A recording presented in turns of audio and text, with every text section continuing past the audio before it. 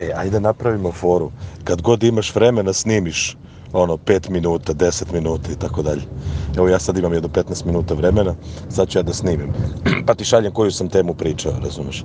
I onda prebacujem tebi. Uvek završamo, čekaj, a šta ti misliš o tome? I onda ti preuzimaš, sad mi je tema Vesela mašina, celo jutro slušam koncert od 29. novembra i baš mnogo je dobro, baš ja bi išao na taj koncert i takav koncert. Ajmo tako da snimimo, na telefonu najnormalnije i samo mi pošalješ tih par snimaka i to je to. Znači svako treba da snimi po pola sata, faktički 6 puta po 5 minuta, to nije mnogo. Zadaćemo teme, zadaćemo kako se zove, top listu i tako dalje i snimamo tako po 5 minuta i to je to. A hoćeš? A onda možemo da jedan drugom pošaljemo to što smo snimili i onda se nadoveže. Evo da bi pokazali da zapravo je mnogo jednostavno snimiti podcast, nastavit ću da snimam ovde. Iako sedim u prepunom lokalu, ovde sedim u jednom singapurskom lokalu, malo ću da snimim podcast, ali prvo i pre svega sad žao mi je što neću moći da snimam video i ljude okolo koji me gledaju čudno, ali ide špica.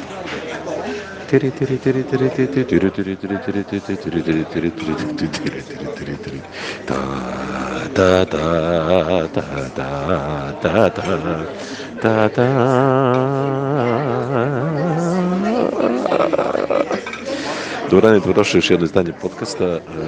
Marko, nažalost, nije mogao da bude tu sa mnom, niti ja, nažalost, nisam mogao da budem s njim, ali da bismo pokazali koliko je značajna upotreba novih tehnologija, snimamo podcast preko Whatsappa. Da, to jeste čuli, preko Whatsappa. Ne treba puno umeća da se to posle sve sastavi u jedan audio, ali da ne pričamo više o tehnologiji, da pričamo o čemu pričamo, to je gastarbajterski život. Žao mi je što nema Marka pored mene, makar da se nasmeši i nadam se da konačno imamo priliku da limitiramo naše priče na tačno 5 minuta svako ili 2 minuta ili koliko god, pa da budemo pravilno raspoređeni u ovom podcastu. Kao što svi znate, naša tema obično ovih podcasta je gastarbajterski život i kako da kažem, nalazim se u lokalu, oko mene ima, znači mali je lokal, oko mene ima jedno 20 ljudi i jedno 15 nacionalnosti različitih koje se tu druže, tako da to je jedna od lepota gastarbajterskog života. No, nije u tomu pojemu, nego još jedna lepota gastarbajterskog života su i nove godine, praznici i sve. Tamo već nekdo od septembra, oktobra kreće Diwali, koji je najveći praznik za Hinduse i najveći indijski praznik i već po Dubaju i po Singapuru možete da vidite dosta ovih okićenih ulica, prozora, terasa i tako dalje. Sa druge strane, onda kreće već polako euforija nove godine. Zanimljivo je da Dubaj je nekako napravljen kao da nije grad, kao da je neko privremeno stanište, tako otprilike. I već od 15. decembra to ne možete nikog da navratite za bilo kakav poslovni, bilo kakav razgovor i tako dalje, mada se Arapi trude da ne daju na značaju baš toliko ne trude se, jednostavno ne daju ni u kulturi i tradiciji da daju na značaju nešto novoj godini, pa nekad Arapi mogu da me zakažu sastanak, kao što se meni desilo 31. decembra, najnormalnije kao da nikom neće proslaviti novu godinu te večeri. Uglavnom, od 15. decembra pa sve do 15. januara, gde smo sad otprilike, slavlja. Razna slavlja i proslave i doslave i tako dalje. Tako da idemo i ponude u restoranima i razne prijatelji koji imate ovde slave jedno, drugo, treće i onda je jako lepo i naravno nije lepo za kilažu, nije lepo za vaše tijelo, ali lepo je da odete negde, pojedete, popijete, počastite se. Tako da je to super stvar. Onda naravno idu katolički Božić, kićenje jelke, pokloni i to se već vidi ta neka euforija i Nova godina u Dubaju je specifična po tome što su saobraćene gužve. Marko više ne živi u selu tamo u Satvi gde su saobraćene gužve velike. Sad se preselio u jedan drugi deo grada, konačno je prišao civilizaciji. Sa druge strane, u tom starom njegovom delu grada ima puno ljudi koji se okupljaju da bi videli vatromete razne i onda bukvalno od 10 ujutro reke ljudi idu da zauzmu mesto kako bi pogledali taj neki vatromet. Evo, približam se još 20 sekundi, 5 minuta, neću da kršim dogovor, sam bih želeo da čujem Markovo mišljenje o ovim praznicima i tom nekom multikulturalnom životu u inostranstvu. Marko, 5, 4, 3, 2, 1, pričaj. Zapravo ono što sam hteo da kažem, zbunilo me to što je bilo pred kraj vremena. Samo da dodam kratko i naše proslave, naravno, koje su po starom kalendaru, i naravno svi slavimo Novu godinu kao Novu godinu, svi slavimo pravoslavci ili Božić 7. 6. manji dan i 7. Božić i naravno pravoslavnu Novu godinu. I to je sad naravno još po jedan razlog da vam jelka ostane u kući, još po jedan razlog da pojedete nešto, još po jedan razlog da popijete nešto, tako da stvarno nezdravo se ulazi u svaku godinu, ali dobro, to je, tako smo i navikli nekako i sve to, ali eto, opet neke novogodišnje rezolucije, pa ćemo naravno početi da treniramo i sve. Ne znam da li se mogu da ubacim ovih minut, pa ti se nastavim. Ne znam, majke mi, voleo bi da sam entrepreneur, ne znam što sam se tako rodio da ne mogu to tako, nego moram da radim, sigurna plata i ovo, to ti je mindset takav, znaš, voli čovek sigurnost, jebi ga, ne voli rizik i nikad neće uspeti. A zamisli da sam voleo rizik, sedeo bi u sred dana lepo u kafiću nekom, razgledao ljude okolo i sred frke, panike, ajde malo da snimam podcast, jao kako je to dobro. Nego mi ovi zarobljeni malo moramo kući posle posla, pa sednemo, pa ajde sad ajde kad uhvatiš malo vremena, otvori pivo i kreni da pričaš podcast. Muke. Zadao si mi težak zadatak za ove, jer ja sam nekako se potpuno odvojio od ovde. Sve mi je bilo interesantno tako kad sam došao i razni običaji i svih ovih šarenih gomila ljudi koja je ovde došla i sećam se da nikada nisam, to sam nedavno u stvari primetio, da nikada ovde nisam čitao novine iz Srbije, jednostavno me nisu interesovalo uopšte ni šta se dešava. Toliko mi je to bilo tamo strano i dosadno da uopšte, ali obavezno sam pratio Gulf News, bio svoje vremeno, onaj 7 Days, ne znam da li si ti bio kad je taj 7 Days bio dnevni i baš sam znao šta se dešava i kakvi su im odnosi sa Iranom, oko ostrva, sve mi je to bilo interesantno i kako ljudi žive i kako doživljavaju Dubaj i tako. I onda mi je nešto pre 4-5 godina potpuno se okrenula pažnja i orijentisala se na onu bivšu kuću i sada manje više pratim samo šta se tamo dešava, a ništa što se ovde dešava. Znači jednostavno potpuno se orijentacija promenila. Tako da ti kažem, a pogubio sam se sa tim holidejima odavno. Znači Diwali možda nekad nešto primetim kad prođem, eto neka svetla, pa kao to je taj Diwali. Znači uopšte to više ne registrujem. A plus nekako ovde ne doživljavaš te praznike, jer te njihove praznike, taj id koji je njima glavni, to nekako ne može ti to da ti bude isto. Pogotovo s obzirom na haos koji se ovde dešava, gde ne možeš da odeš nigde, ne možeš da uđeš u shopping mall, tada ne možeš, mislim sve je puno i na kraju završiš na tim praznicima sedeći kući i uglavnom u kafani doduše ili gledajući Netflix. A ove naše, ajde da kažem da smo bar mi se prilagodili ovim normalnim zapadnjačkim praznicima i Božiću 25. i tako kad sad normalan svet slavi, pa ajde da kažeš eto i to bi možda imao neki doživljaj, ali dosta se ovdje stvari dešava, dešava, 25. se eto slavi malo, inače ove godine naravno nisam imao slobodan ni taj 25. Jer ovi su goniči robova, a imao sam samo prvi slobodan, januar, i tako u stvari većina ovdje firmi, nego sam se ja malo razmazio u ovim prethodnim firmama. Tako da, ne znam, znaš, to bi malo ograničavalo taj doživljaj koji Božić ima sa porodicom i tako. A da ne pričam, 7. nisam se ni setio, samo radio sam taj dan naravno i manje više da mi nisu ljudi slali poruke kako mi to već šaljemo one naše vajstinu i Hristos se rodi i slično, ne bi ni primetio da je Božić. I to isto me malo nervira, sve se nadam da se malo prilagodimo i mi ostatku sveta i promenimo te datume malo na ranije. Moj Marko, prodao si veru za neveru. Nema goreg Turka od poturice, lepo kaže stara izreka. No, ajmo sad o srećnim temama. Pošto smo hteli da ovaj podcast bude ozbiljan i da se bavi ozbiljnim temama, ja imam specijalnog gosta današnjeg podcasta. To je gospodin Veljko Vasić, čuveni ekspatriota, gastarbajter, čovek koji će šta? Pivo. Idi uzmi pivo, ja ću da te najavim do tada. Čuveni gastarbajter koji je već 7 godina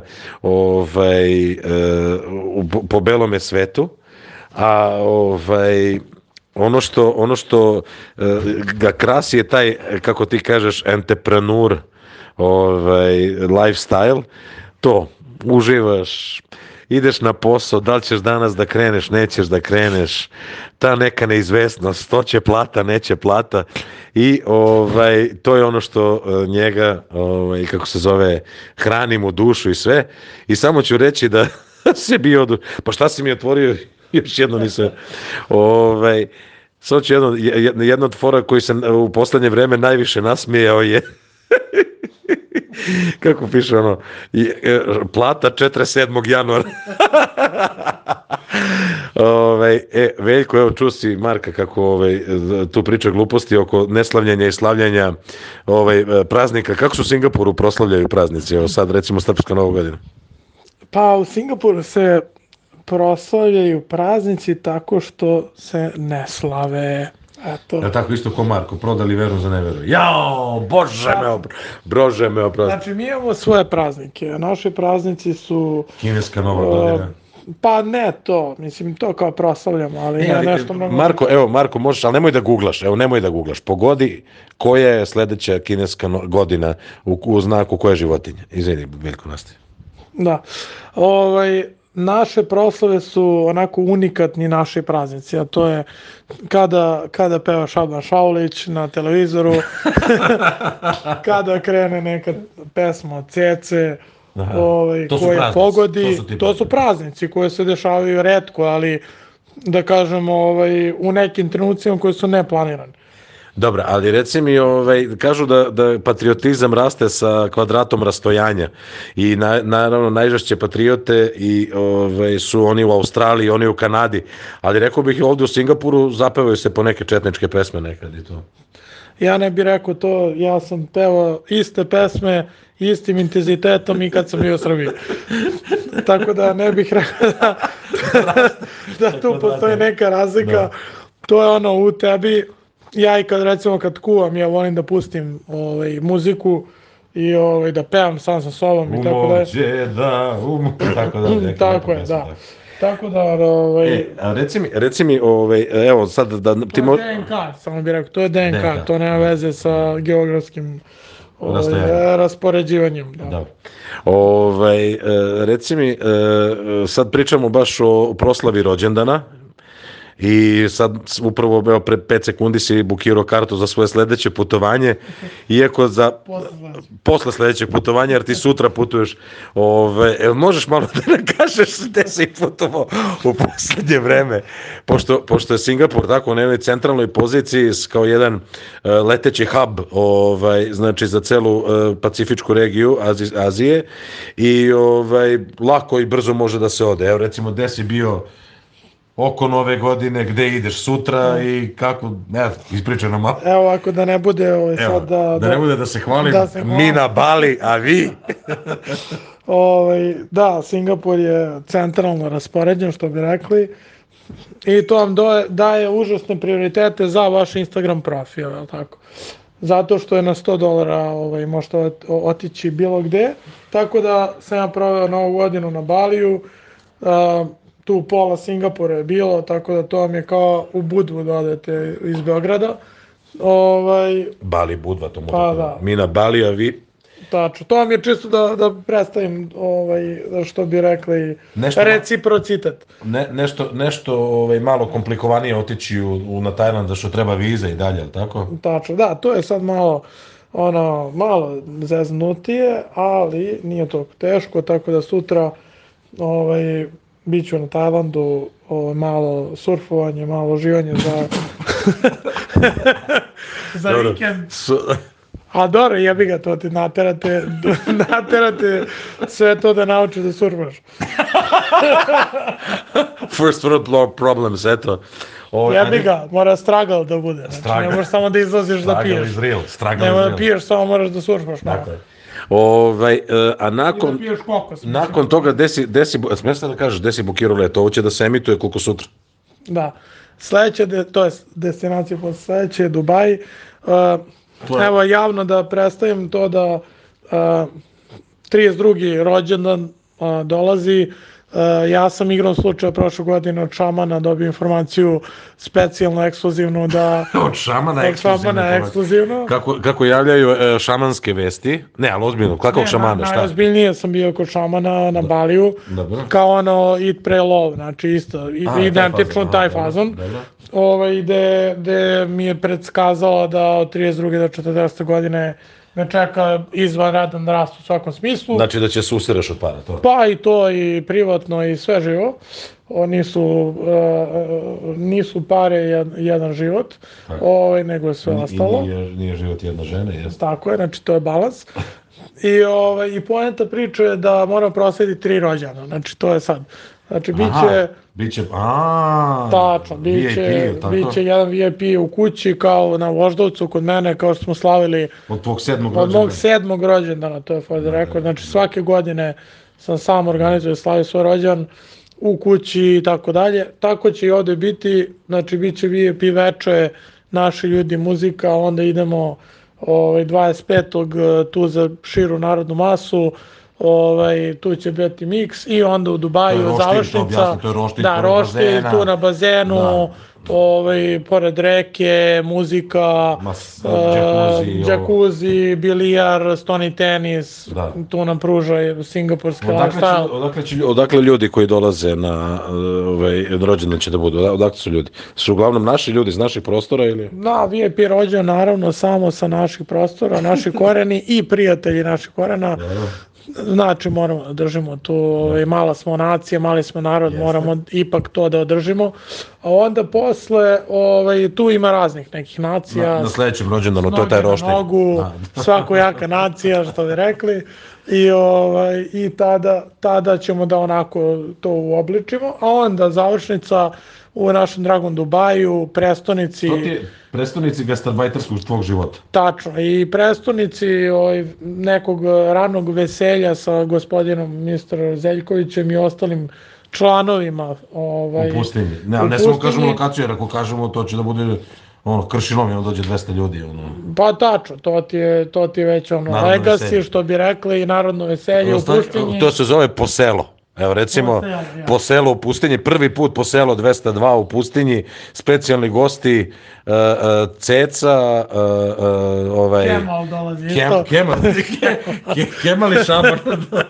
Kemal Šaban,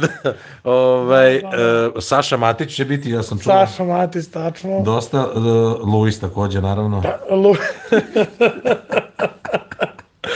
Luis, tačno, neće iz zemlje da reflektuju svoj glas. Ne. Znate da je pesak provodljiv, dobro provodljiv i provodi to i od Srbije. Znači, dobro. Znači da vatra se zapali, to si već slavio tako rođendan, tako da... Pa da, ali to je, znate, kad je nešto dobro, to se valje ponoviti. Da. Znači, otvaraš tu čakru sedmog transcendentalnog stepena, gde ti od 32. do 40. sve ide kako treba, ko po loju. To se mora obeležiti i prosto mislim da neko, svi zaslužujemo to. I želeo bi da kažem par reči oko preduzetništva. Ako mislim, moderator ovog skupa. Evo sad, pa ako možeš par reći nam kažeš oko preduzetništva. Ako je, možda ja neka nisam, ja neka možda. Znate, kao kažu, kad ne znaš za bolje ili za gore, onda ceo život prosto se navikneš na nešto. To je, ja bih poručio svima koji ovo slušaju, da ako imaju 20, 23, 4 godine ili ako imaju decu koji imaju toliko godina ili ako imaju decu koje će napune toliko godina, da obavezno ta deca krenu sa preduzimanjem. Šta to znači? Sa preduzimanjem. Tačno. Šta to znači? To znači da kada ne znaš za komfor, onda ti je svaki mali komfor podjednako veliki kao što je inače ljudima komfor. Znači, kao što kažu, lagana oskudica je najbolji vaspitač, je li tako? Tačno, a da ne pričamo o tome kolika je to škola i posljednjih 7 godina koje sam prošao, mislim deo toga je Zeka i upoznat, šta to oblikuje od tebe, ne samo tebe kao tebe, nego ono što ti daje, što možda preneš svoje dece sutra. Znači kako da gledaš na stvari, kako da vrednuješ stvari, kako da gradiš sebe kao osobu i kako da poštoš druge. I mislim da je to najveći nauk koji sam ikad mogao da steknem. Evo, za ovih nepunih 7 godina, a što možda bude za još 20 godina. Drugim rečima, da tvoja deca nastave tamo gde se ti krenuo, da ne mora od početka, nego ti da im preneseš ta neke... Da, ali ne u smislu novca, nego u smislu mindseta. Jer poenta priče je kada, mislim, ja nemam decu, ali praktično... Znači, Bog! U razgovorima i čitanju uspešnih ljudi, kogod da je preneo mindset, toj deci nisu bile potrebne pare. Znači, oni su uspeli, to je kao neka struktura uma koja onda posle omogućava da taj neko uspe i bez para. Tako da moja poruka je da što ranije krenite, izlomite se koliko god moguće i oblikovat ćete sebe u najgorem slučaju, a u nekom najboljem bit ćete milijarderi. Tako da želim sreću sa tim najboljim slučajem, a u najgorem nije ni to loše. Meni će biti jako drago da ovaj intervju bude uklesan zlatnim slojima, jer za godinu, 2-3 dana ko zna na kom ostrvu ćemo slaviti taj Veljkov rođendan i sve. I imam samo još jedno pitanje za kraj ovog kratkog intervjua za podcast Joka i Zeka. Koji je razlog zašto nisi otišao na Filipine i dokle? Da, dobro pitanje. Znate ono kada vam kažu šta najgore može da se desi. Pa neće valjda da vulkan eksplodira. Eto, mi imamo neki projekat na Filipinima, ozbiljan i veliki, treba da se ode tamo. Međutim, eksplodira vulkan. U sred Manile eksplodira vulkan i sada, znaš, šta najgore može se desi, sada je to nešto odloženo i bit će to okej, ali je poenta priče da u životu, i sad normalni ljudi bi se nervirali, a ti kažeš dobro, ko zna zašto je to dobro, jer si navikao da svaki dan eksplodira vulkana u nekom drugom kontekstu i smislu i praktično, ko što kaže jedan founder iz Startup Kids, pogledajte epizodu, kaže ovo je najviše manično depresivni način da žive svoj život. Jednog trenutka hoćeš da eksplodiraš od sreće, u drugom trenutku hoćeš se ubiješ. I to sad ono zvuči drastično, ne naravno ovako direktno kao što sam ja objasnio, ali poenta priče je da je to život, da je to ukus života. I da ako to ne iskusiš kao ni ljubav u drugom smislu, koja je isto tako jedna oscilacija svega, mislim da onda ni ne zaslužuješ da živiš. Mislim, u smislu nisi osetio ukus života. A ukus života je i sladak, i slan, i kiseo, i sjajan. Eto, to je to. Tamo da postavimo i Marku to pitanje. Prvo je šta tebe brine, a drugo je kakav je ukus života. Veljko, hvala ti na ovom iscrpnom izveštaju, ugasit će se vulkan, bit će para, dao Bog, šamani rekli, daj da proslavimo rođendan kako dolikuje na 2,5 kontinenta. Tačno, da uđemo u novu dekadu, u 32. moju godinu i ja cenim jednu od najboljih godina u proteklom periodu, ako ne u protekloj dekadi. Ajde, živjeli.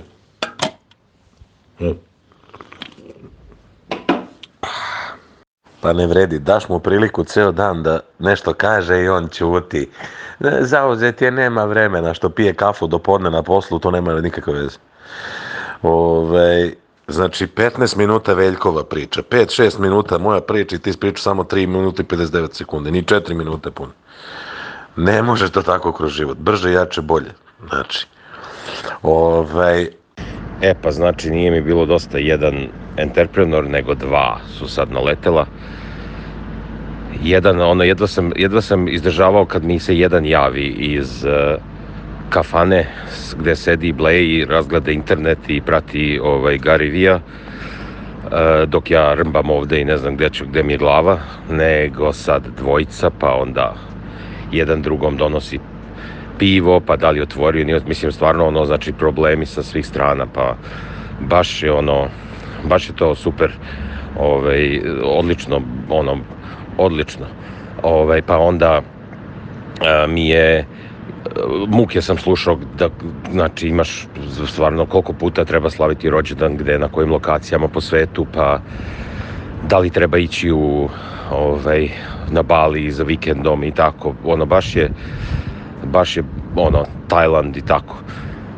Šta da se radi, znači i to sam nekako, a i to nije bilo najgore, znači to sam već posustao, ali ono što mi je gore još bilo je posle kad je life coaching, znači to da li sam živeo punim plućima, nisam živeo, da li život ima znači tu sam već posustao, znači mi tu radni ljudi, mi imamo konkretne probleme, nemamo vremena za life coaching jer se to radi, zarađuju se i zbog toga što je tako, zato ima redovna plata. To ide, ima pluseva i minusa. Ne stižemo da razmišljamo da li je život, da li je vredno živeti bez ljubavi ili nije. Imam ja stav o tome, mislim da je vredno živeti i bez ljubavi i bez svega, ali to je odvojena tema, mislim da treba da odvojimo ceo jedan podcast za to, ali samo da kažem da ne stižemo toliko da se bavimo tim temama zato što imamo posla. Hvala ti, ispričam sam jednu priču, pošto je prilično aktualna. Gledam uspehe ovih naših sportista, i dobro, neuspehe rukometaša, ali uspehe Noloa u Australiji, stvarno cele ekipe, Trojicki, Duci i tako dalje, na čelu sa Zimonjićem naravno, i stvarno baš sam ponosan. Ima nekih sportova koji su zapostavljeni i koji ja jako volim da pratim, kao što su triatlon recimo, i stalno tako me sustižu, valjda zato što gledam na društvenim mrežama, pa me artificial intelligence sustiže, Stalno me sustižu snimci sa nekih raznih trka i sa nekih raznih treninga i dešavanja i to je toliko lep sport da stvarno zaslužuje, ja mislim, više pažnje kod naših ljudi. Neću više da kažem u tradicionalnim medijima, tipa novine, televizija, radio i tako dalje, to se podrazumeva, nek bude tako, ali generalno da ljudi malo više skrenu pažnju, pogotovo što pre neki dan sam igrao košarku, opet zezno koleno, nešto, tu sledećem Singapur, pa tigrova mast malo i to se sve sredi i tako dalje. A triatlon lepo, ne možeš se povrediš, baš teško da se povrediš. Trčanje je pravolinijsko, znači nema promene pravca, nema skokova, kičme, nešto ono, mislim, to je da kažem, bezbolniji mogući sport posle biciklizma, jer samo vrtiš pedale, nemaš ni kontinuiranje, opet pravac i smer i tako dalje, endurance. I plivanje tek, jedno možeš udaviš, ne može ništa drugo ti bude. Tako da, triatlon je pravi sport za ljude u godinama i stvarno, evo, baš sam skoro od moje koleginice, tata koji ima 50 godina je sad napunio, čovjek 3 sata dnevno trenira za triatlon i bavi se tim i tako dalje. A čime se bavi Bojan Đurić, to je već druga stvar. Tako da, eto, ti neki sportovi koji dobiju malo manje pažnje. A jedan sport koji mi je mnogo drag, zapravo basket sam najviše igrao u životu. Triatlon mi je sad nešto u poslednje vreme drag, tenis sam igrao i igram, eto, s vremena na vreme, baš ga volim i drago mi je da ćerka počela da igra. Nisam nikad nešto bio u fudbalu i to manje više borilački sportovi nikad, ali sin Luka je ozbiljan, sad je on plavi pojas u karateu i ozbiljno sad radite i kate i treninge i trenira fudbal. Ali sport broj 1, kako za moju porodicu, a tako da mislim da bi za sve trebalo da bude skijanje. Sad ne znam šta ti misliš o tome, ali skijanje je predivan sport. Sad su tu milion razloga i tako dalje. Prvo, na čistom si vazduhu, to je sad aktualno u Srbiji, tamo, pošto je ekonomija cveta, sve cveta, ljudi pale gume, džonove, drva, lož ulje i onda tako se desi da bude malo zagušljivo. Ali odeš na planinu, znači, bukvalno vazduh kao droga, čoveče, znači, uživancija. A onda hrana za oči, pejzaž, znači, onaj vrhovi planinski, vite, jele, borovi, razumeš, znači, mislim, mirisi i sve.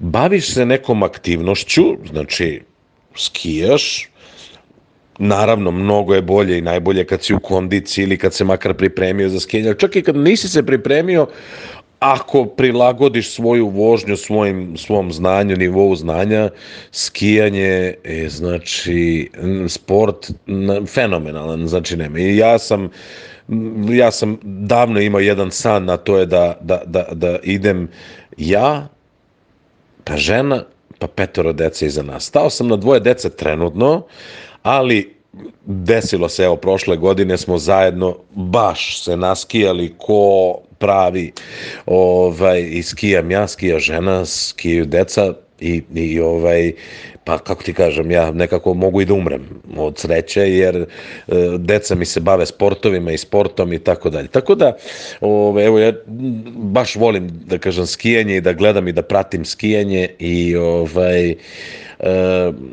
imam pretplatu na Eurosport Player samo da bih pratio skijanje, jer tu se emituje svetski kup, FIS svetski kup i žao mi je što, eto, kod nas u zemlji nije skijanje, da kažem, malo više popularizovano, ne izdvaja se iz budžeta, ali nećemo sad skrećemo na tu temu, ne izdvaja se iz budžeta, u savezu neki poluhaos i tako dalje i onda se sve svodi na to da naši skijaši svojim nekim entuzijazmom, opet znaš da teško možeš da dođeš do nekih rezultata bez treninga, jer recimo prosečan austrijski skijaš ima između 300 i 330 dana snega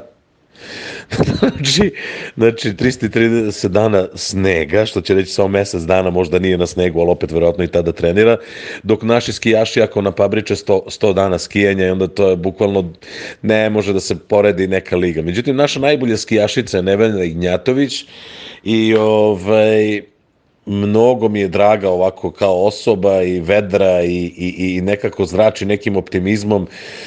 Mnogo je pratim na društvenim mrežama, čak smo onako u nekom laganom tu kontaktu, sve to i čujemo se tako s vremena na vreme. I evo, baš bih voleo da prenesem taj neki delić atmosfere kako profesionalni skijaši gledaju na, evo sad je ona je recimo najbolja u kombinaciji, zato što to je alpska kombinacija, znači Super G i slalom, i super vele slalom i slalom, aj Super G ili super vele slalom i slalom, zato što tu ne učestvuju najbolje skijašice, jer su skijašice uglavnom opredeljene za neku od svojih disciplina i tako dalje. Ona je dobra slalomašica, trenutno trenira sa trenerom koji je bio u brzim disciplinama i to je neka disciplina da može da nakamari neke bodove i tako dalje. I kako ti kažem, baš sam pratio sam sad ne znam ni da izgovorim mesto, kako se zove, gde je bila trka, ali ajde probat ću da kažem. U svakom slučaju bila je alpska kombinacija, bilo je Altenmarkt Zauchensee. Bila alpska kombinacija svetskog kupa za žene i dobro je prošla, 20. mesto u ukupnom platformu. Zamisli da si u bilo kojoj disciplini, u bilo kom sportu, u bilo čemu na svetu. Znači ti si 20. na svetu. Znači ispred tebe na celom svetu, koliko je milijardi ljudi na svetu? 7 milijardi, tako nešto. I samo 19 ljudi je, odnosno žena, je ispred tebe u tome. Pa mislim, ne znam, to je meni, da kažem, potpuno fascinantno i, kažem, svi ljudi vole da čuje ono šta se dešava iza kulisa, odnosno behind the scenes, što bi mi rekli, u starom Vukovom rečniku, i eto, ja ću sada podelim sa vama jednu Neveninu poruku o tome kako je tu bilo, kako je ta kombinacija u Altenmarkt Zuchenseu bila u Austriji i kako je prošla iz njene vizure. Na kraju krajeva i ovaj podcast je isto kao šta se dešava iza kulisa. Iza kulisa se dešava da Marko ništa ne radi, čita novine po ceo dan, pije kafu i mrzi ga da snimi podcast, a ja koji eto od danu noću radim, snimam, evo sad sam došao sa jednog zaista fenomenalnog snimanja, znači Gary V style vloga za jednu od najvećih korporacija na svetu, Microsoft, i presrećan sam zbog toga. I eto, pozitivna energija me uhvatila, ne skrećem sad temu, vraćamo se na skijanje. Nevena Ignjatović, naša najbolja skijašica, izveštaj sa trke koja se održala 12. januara 2020. Danas je 16. januar, pa eto, da vidimo šta Nevena kaže.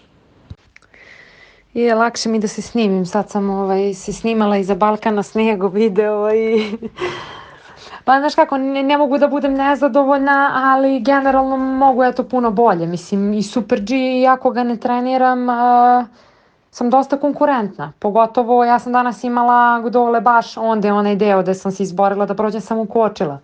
Mislim, generalno da tu nisam, ali znaš kako, šta bi bilo kad bi bilo, bi vjerojatno bila na neke 2 sekunde, pretpostavljam.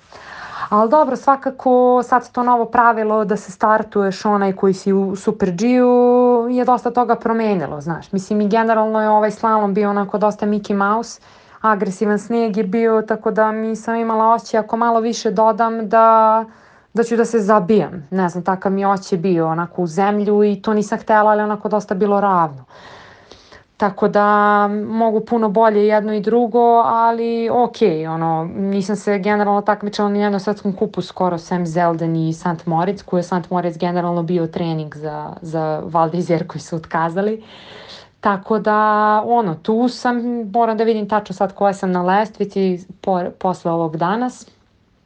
I to je to. mislim, naravno da sam se nadala rezultatu top 15 ili top 10, u smislu nadala, radila da se to desi, ali morala bih baš da odskijam vrhunsku vožnju slaloma da bih to uradila, razumeš, a bilo je, kažem ti, dosta lako, tako da svakako neće biti svi slalomi laki. Znam da Crans Montana je strm slalom, znam da je La Thuile isto strm, tako da imam tu šansu, ali dobro, probila sam let, sad ću voziti dalje i neke slalome i GS-eve, čisto da mi se treba da ostanem u ritmu, ali generalno za naredne godine ćemo staviti prioritet na nečemu, zato što ne mogu više ovako da vozim sve. Nisu, začitam, pa popadale su sve onda zato što je bila velika brzina, ja nisam imala ogromnu brzinu jer sam se onda zaokret pre dosta zeznula, tako da nisam letela s ogromnom brzinom, ali bukvalno sam morala malo da zakočim da bi prošla. Baš je bilo onako na knap, još se ja malo naginjem telom, pa mi je to još i otežalo bilo, ali težak je ovo Super G za mene bio. Ja sam rekla treneru, znači možda pričamo šta hoće, on vozi Aleš, trener vozi ne znam kako se zove uopšte, Speed King. On je 241 vozio i njemu je ovo smiješno, ali meni nije. Mislim, brzine nisu bile velike, brzine su bile od 90 do 105, a 105, 106, 107, ali na takvom terenu ta brzina mi je bila velika za taj teren. Da ja idem pravo 120 na sat, 130, meni nije problem, ali su krivine, usko, senka, trese, moraš da uhvatiš liniju, inače odeš u mrežu, znači nije to kao promašiš kapiju, nego ideš u mrežu. Tako da to su ti moji utisci, onako prvi put sam generalno tu skijala, ok, sad znam za sledeću godinu ako bude bilo. I to ti je to. Mislim, bilo bi super da sam makar ostala 17. ali ove su me 3 skinula, znala sam da jedino njih 3 zapravo ima koje bi mogle da me skinu. Ili su me 4 skinula, ne znam koja sam završila, 20 ili 21. Tako da, eto, to je to, uglavnom. Sad idem dalje, selim se u Flachau, pa Sestrijere, pa posle toga ću voziti neke Evropa kupove i to je to, moram da poradim malo na startnim brojevima. Da, što se tiče prioriteta, moram na nešto stavim prioritet, ne mogu da vozim baš sve. Tako da sve više ćemo možda ciljati ka tome da vozim više GS-eva i da se spremam za kombinacije, da treniram slalom, ali da se ne takmičim u slalomu, zato što da bi slalom bio dobar moraš samo da skijaš slalom, to je definitivno. I sećam se onih godine kad sam ja bila dobra, meni je prioritet bio samo slalom. Ja sam GS trke vozila samo čisto negde da vidim kako je slalom i kako će da bude za slalom i trenirala sam ponekad, eto to je to. Tako da mislim nešto moram da odaberem i to ćemo se fokusirati za naredne 2 i još sezone 3. To je to, do olimpijskih igara. Ga odužih, eto, to ti je to. Pozdrav iz Cauhenzea. A što se tiče sporta, tu će da bude kratka poruka, sigurno, jer ja i sport, ja sam ti, za razliku od mog tate koji je rođenik za sportove i igra i sve i prati, ja sam uvijek bio nerd i sportovi me nisu mnogo interesovali. Voleo sam nekad da igram košarku i fudbal. Nikad nešto nisam bio u ničemu nešto mnogo dobar, možda da mi je to bilo da mi je to prirodno samo od sebe bilo lako, verovatno bi se više tome posvetio. Skijanje, ne sjećam se pretpostavljam da je lepo tamo na planini i tako, verovatno i s porodicom, a nemam tu neki takav jak osjećaj kao ti, baš mi je drago tako kad mi ispričaš onako sa puno entuzijazma, onda vidim nekako mi ima smisla, čak mi dođe i da probam. A meni oko tih sportova generalno, ja znači retko šta pratim, u stvari ne verujem, mislim da je zbog toga zašto ne pratim, zašto ne igram, to sam rekao, zašto ne pratim je, zašto ja ne mogu da razumem da eto, neki ljudi, znam ih, gledaju, na primjer, satima kako formule prolaze. Pa iz ovog ugla, pa znači on ga jednom u ne znam koliko minuta pretekne jedan drugog i to ti je ceo taj event. Znači, čak i fudbal, znači, sediš 2 sata ispred onoga i onda gledaš i onda bude 0-0 ili tako. To meni stvarno ono, znači voleo sam da gledam na primjer košarku kad imam za koga da navijam i kad je pogotovo neko igramo protiv nekoga protiv koga bi baš voleo da pobedimo, onda to pratim, ali ovako da ja sad pratim pa one lige, ima ljudi prate te lige, pa to se znaju one fudbalere tamo u nekim levim, mislim to je meni totalno nekako nepotrebno znanje i nepotreban effort i tako. Baš sam onako optimističan u ovim daljinskim podcastima, baš mislim da sam da sam nadahnuo mnoge ljude sa ovim stavovima o sportu i o svemu. Razmišljam, stvarno nisam dugo nekako ovdje, u Dubaju je problem sa sportom, što ti kad bih hteo da se tim baviš, to je stvarno komplikovano ovdje organizovati, jel se radi opet. Znači moraš to mora da bude uveče, onda mora da imaš court, negde ako hoćeš da se baviš nečim, onda moraš da imaš društvo, sve je to drugačije nego kad živiš u gdje imaš komšije, gdje je to jednostavno organizovati, gdje ti je ne znam fudbalski teren ili košarkaški teren na svakom ćošku manje više i u komšiluku i gdje se društvo lako pronalazi, onda je to prilično i lakše. Slažem se da sve kad se hoće može se normalno, ali mora mnogo da se želi da bi se ovdje organizovalo, nije jednostavno i nije lako.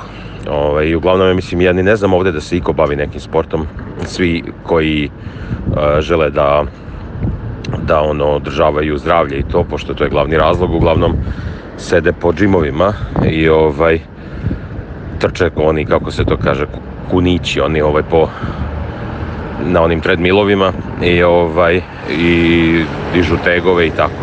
Ali za sport, ja ne znam da li se iko od mojih drugara ili iko iz mog društva bavi nekim sportom. Ne znam jel ti znaš.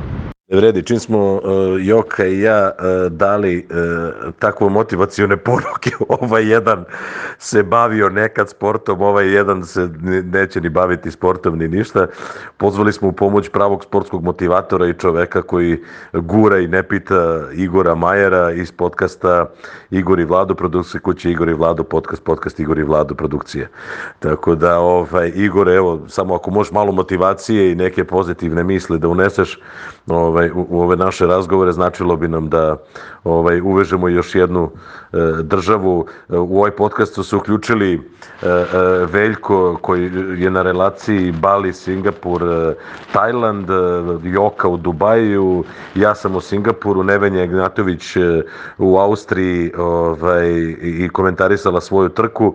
Ja mislim da bi bilo u redu ti da nas malo motivišeš, da ne sedimo tako, da ne šjedimo, razumiješ, nešto da činimo, razumiješ. Kako bi ti sad, evo, sednemo dva debela Nemca, Joka i ja, i u kafanu s tobom i tamo da naručimo neku prasetinu, nešto, ti kažeš, ljudi, ne može tako. I nastavljaš priču kako?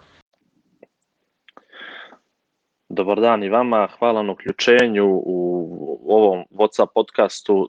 Drago mi je da postoje ovakve današnje tehnologije koje omogućavaju da se svih krajeva svijeta se mi povežemo.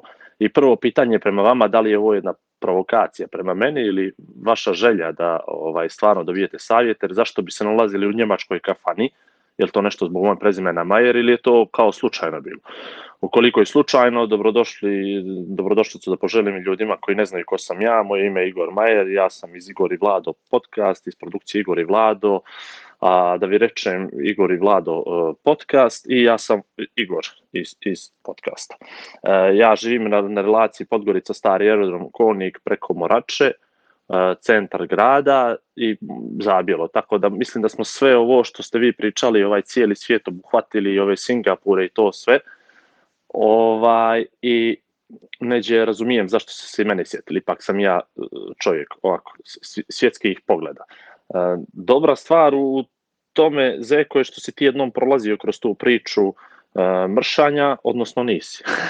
Ti si od mršavoga došao do debeloga, ali zaboravio si kako se vraća nazad. Sad ima tu jedna dobra fora. Ja sam bio, nisam bio valako ti, što bi rekli, ni da se ustanem, ni da kucnem u drvo, ali bio sam golem i u jednom momentu, u periodu nekih 4 mjeseca, sam ostao bez 20 kila. Jedno su me na TV pitali na intervju jednom kao Igore, kako ste izgubili 20 kila? Ja kažem, nisam izgubio, znam svaki džep. Tako da je jako bitno da se strašno dobro fokusirate na vaš cilj. Ako nemate cilj, ja vam ga ne mogu izmisliti. Znači, prvo morate da imate cilj. Ako ste naručili prasetinu, jede vam se prasetina, ja mogu samo da preporučim teletinu kao nešto što ja realno više volim, ali da vam neko makne, probuši kašiku i to se desiti neće. Dakle, prvo morate da imate jedan cilj, morate da imate jedan dobar razlog zašto to želite da radite, a onda poslije tog razloga idu ostale stvari koje sleduju. Što je razlog? Razlog je vaša iskrena želja da živite zdravije.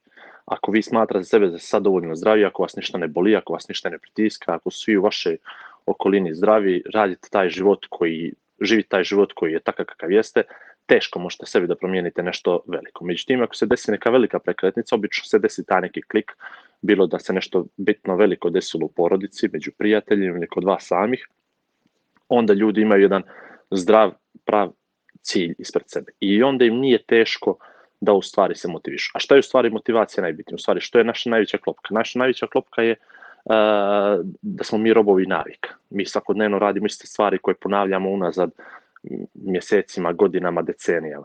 Ustanemo se u određeno vrijeme, skuvamo kafu ili ne skuvamo kafu, zapalimo cigar, doručkujemo to što doručkujemo, uvijek jedno te isto. Jedemo kod nas, pogotovo na Balkanu, to se jedu bureci, hamburgeri, peciva za doručak. Obično je taj doručak neredovan. Onda krene ručak, znaš sam kako mi ovamo ručamo, ne znam za vas tamo, vi ste više azijska ta kuhinja, pretpostavlja malo zdravija.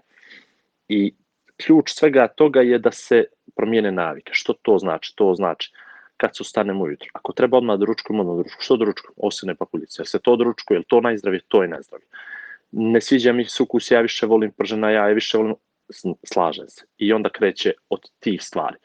Kad dođem u kafić, ne naručujem Coca-Cola, ne naručujem pivu, ne naručujem, ne znam, kafe sa mlijekom, šećerima, latte raznorazne, šejko. Ne, ako se pije kafa, pije se kratki espresso ili produžen espresso bez šećera. Ako se pije sok, pije se cijeđen naranč ili se pije limunada. Ako se pije voda, pije se obična voda ili kisela voda. Nema četvrte, čaj. Nema pete stvari. Izbacite takve stvari. Kod izlazaka u restoran jede se, recimo, piletina, riba, riža, pašta. Kad dođemo od tog nekog nivoa, kad su vam potrebni ugljeni hidrati.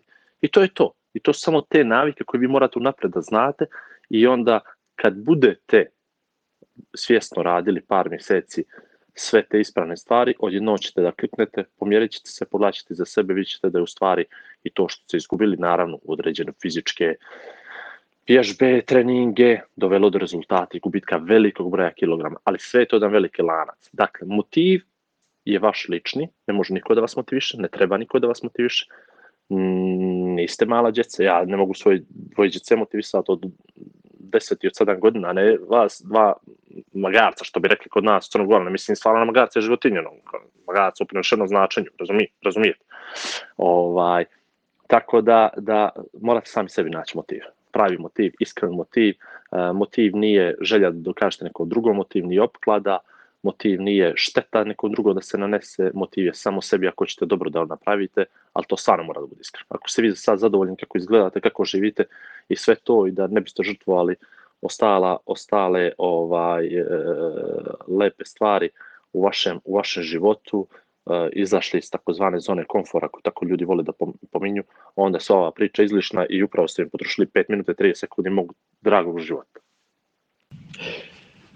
Da zatvaramo ovu epizodu koju smo radili samopregalački i vredno danima snimali od Balija preko Singapura, Tajlanda, Dubaija, Austrije, Crne Gore i pa eto, eksperiment kakav je, takav je, naš je, a vi slušajte dalje Joka i Zeka podcast i nek bude upisano ko više radi. Kakva lenština, čovječ. Ajde, čao.